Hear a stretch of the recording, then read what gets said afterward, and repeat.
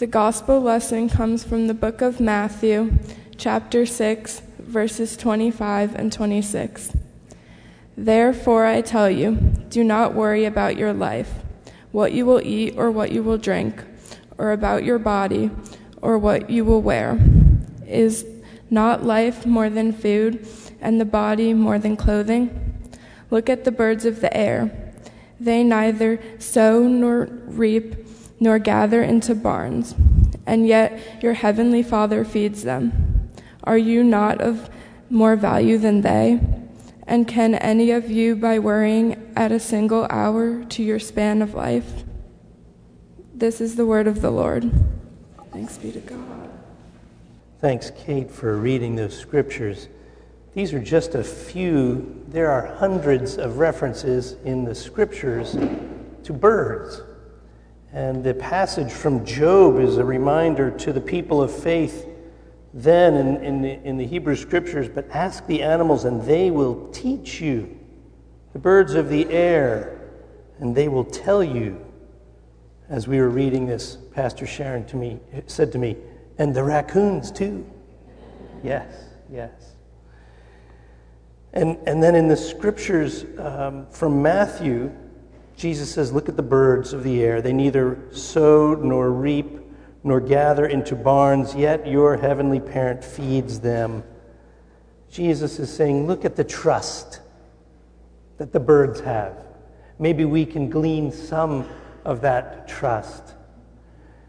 To trust in the midst of great pain, great struggle, great unknowns. All good religion helps us process our pain, transform our pain so that we don't transmit it. Because we all know that if we do not let our pain be transformed by God, we will transmit it to others. And that just sows more seeds of hurt and grief. We come to church to choose another way, to find a way that is helpful not only for us, but for all people. We come to church as Christians to try and sort through all of the madness of our lives and of the world. This morning, another hurricane hits the U.S. These are the hurricanes we hear about, but there are hurricanes and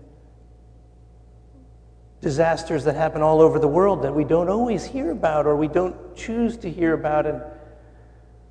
And we're called again to summon up more compassion, which is hard. I get the sense that sometimes we have compassion fatigue and we don't know how to keep caring, and there's so much need. Another mass shooting this week in Las Vegas, and we shake our heads and we wonder, what can we do that's more than just prayer to make this world, this country in particular, a more safe place, a more civil place, a more just place? And we process our own losses. This week, our congregation lost 2 of our saints. Dale Canfield and Doug Davis entered life eternal, and we grieve their loss because we know how much they both loved this congregation, this church, how much they loved the Lord Jesus, and somehow we are less than as a congregation without them.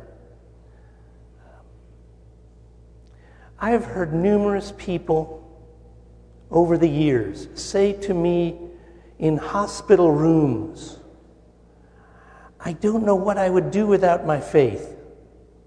And I don't know what people do without faith, without Christian community, without a sense that God is God and we are in God's care. I've heard so many people say to me, I don't know how people do it without that because I am so dependent on God right now in this space of vulnerability. And the sad thing is, more and more people are looking for meaning without Christian faith, without the church, maybe with God, maybe without God, but not with community that helps them look for meaning together. That's one of the gifts we have, is that we walk through these difficult times not alone, but with one another. People who come alongside us and care for us. People who come alongside of us and share the questions with us. What does this mean? Where is God in the midst of all of this? There are mass migrations happening of people leaving the church.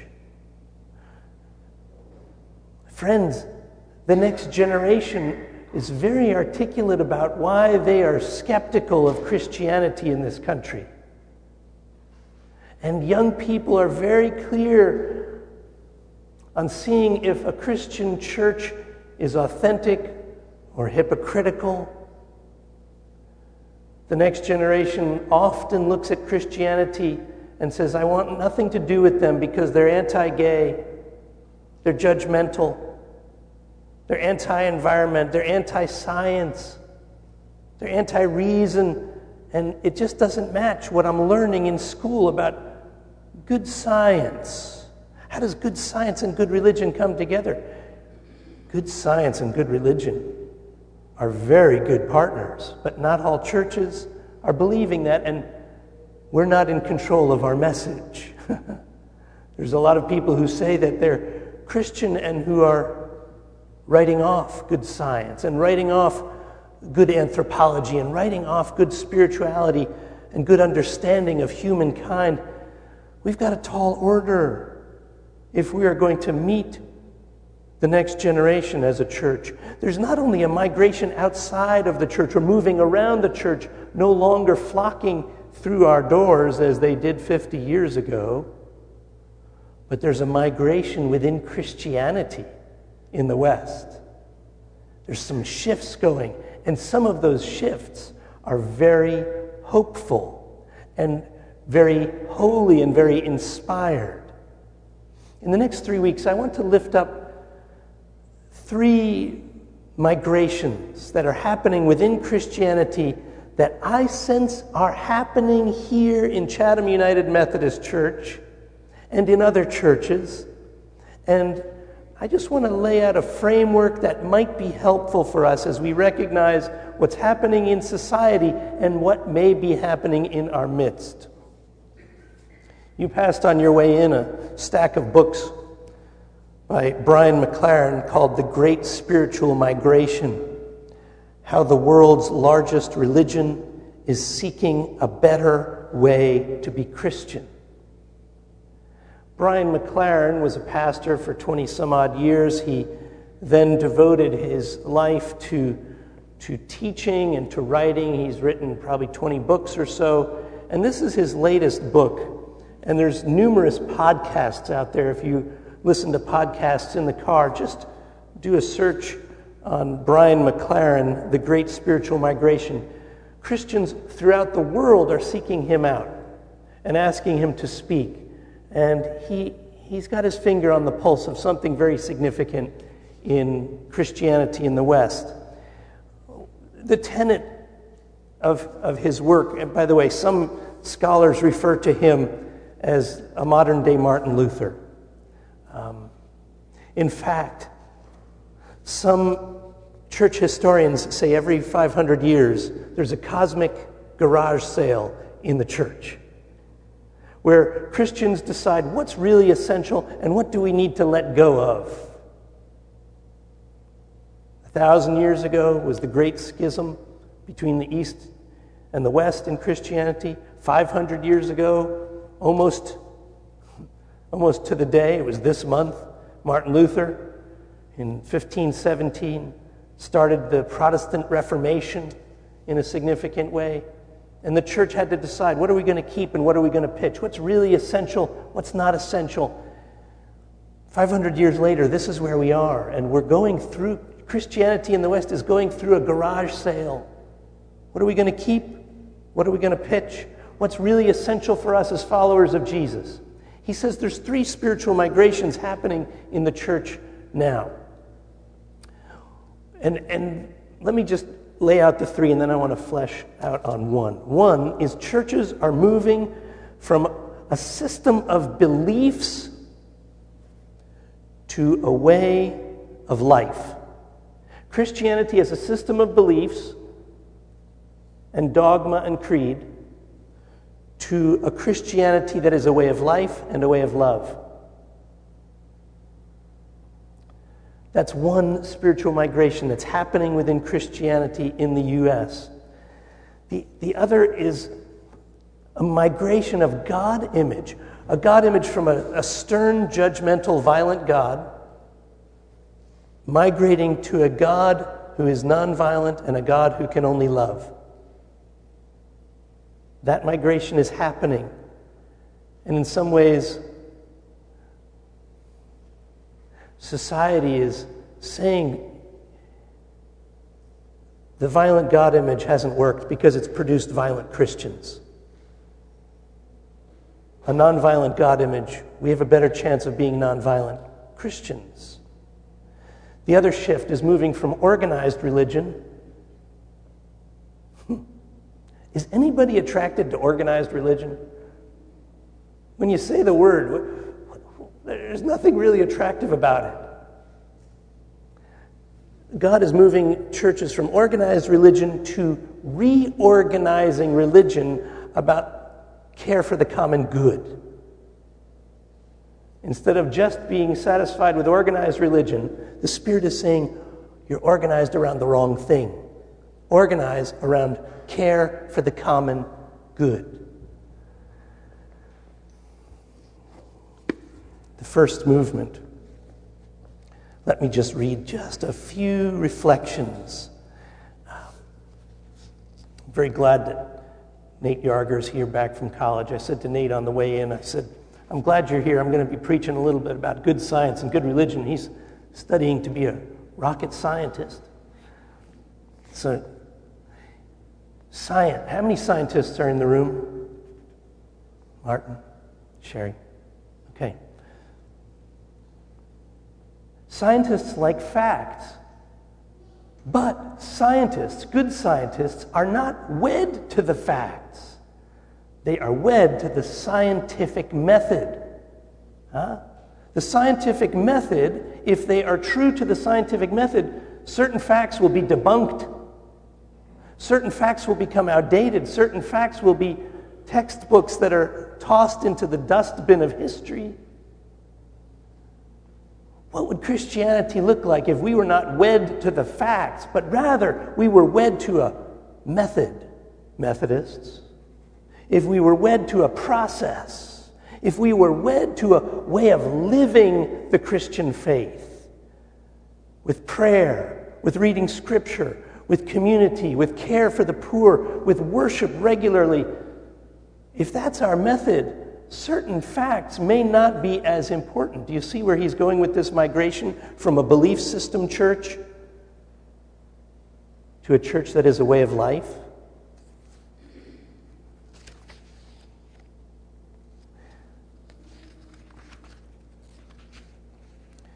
He says if we're going to move to a way of life, we need to keep looking at Jesus, the pioneer and perfecter of our faith. Jesus didn't have a set of belief systems that motivated us. What motivated Jesus? Love. Love, always.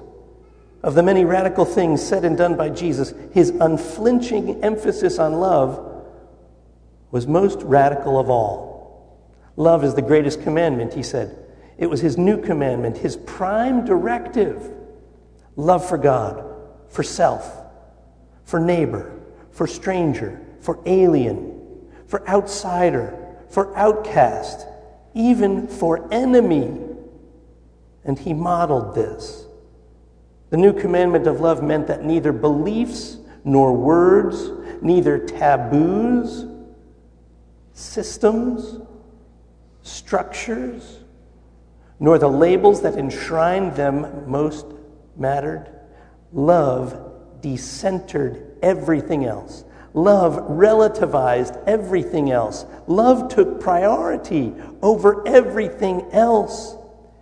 Everything. Love was not only at the heart of Jesus' teaching, it was also the heartbeat of his life. The disciples see a bunch of noisy children and try to send them away. Jesus welcomes them. The disciples see a crowd of hungry people and try to send them away. Jesus feeds them. The disciples see a woman of another culture and religion and ask Jesus to send her away. Jesus listens to her and meets her need. A crowd refuses to show common courtesy to a social outcast named Zacchaeus. Jesus sees him up in a tree and treats him with dignity and respect. A group of prestigious people at a formal banquet look at a disreputable woman with disdain. Jesus sees her as someone who has loved much and so must be forgiven much. His love even brings him to tears. In story after story, without a single exception, we see the driving motivation of Jesus' life is love. And so this is the thesis of this chapter by Brian McLaren.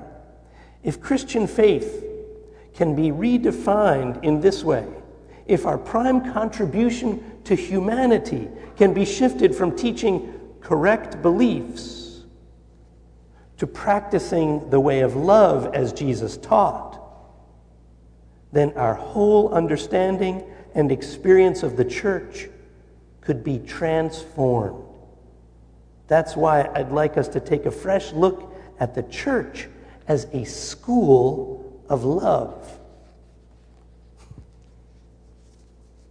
This is an aside, but so this morning on my way out of church, my family and I, as we're going to our two churches, we remind each other, hey, you're the beloved of God.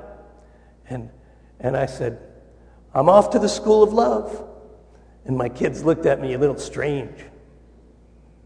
Wouldn't it be different if we just started referring to going to church? I got to go to the school of love.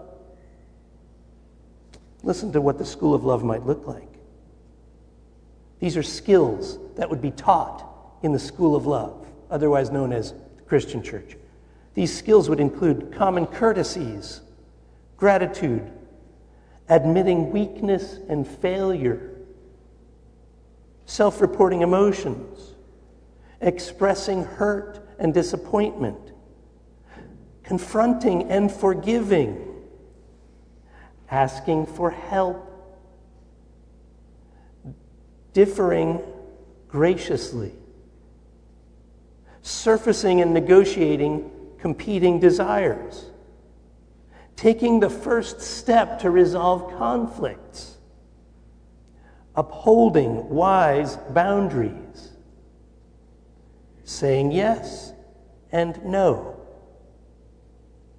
winning and losing graciously, creating win-win outcomes, speaking the truth in love, speaking truth to power, asking good questions, requesting feedback, opening one's heart, giving gifts, seeking wise counsel.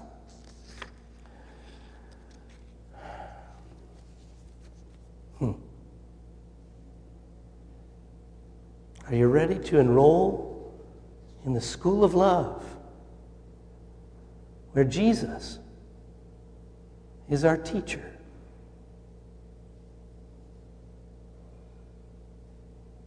Amen.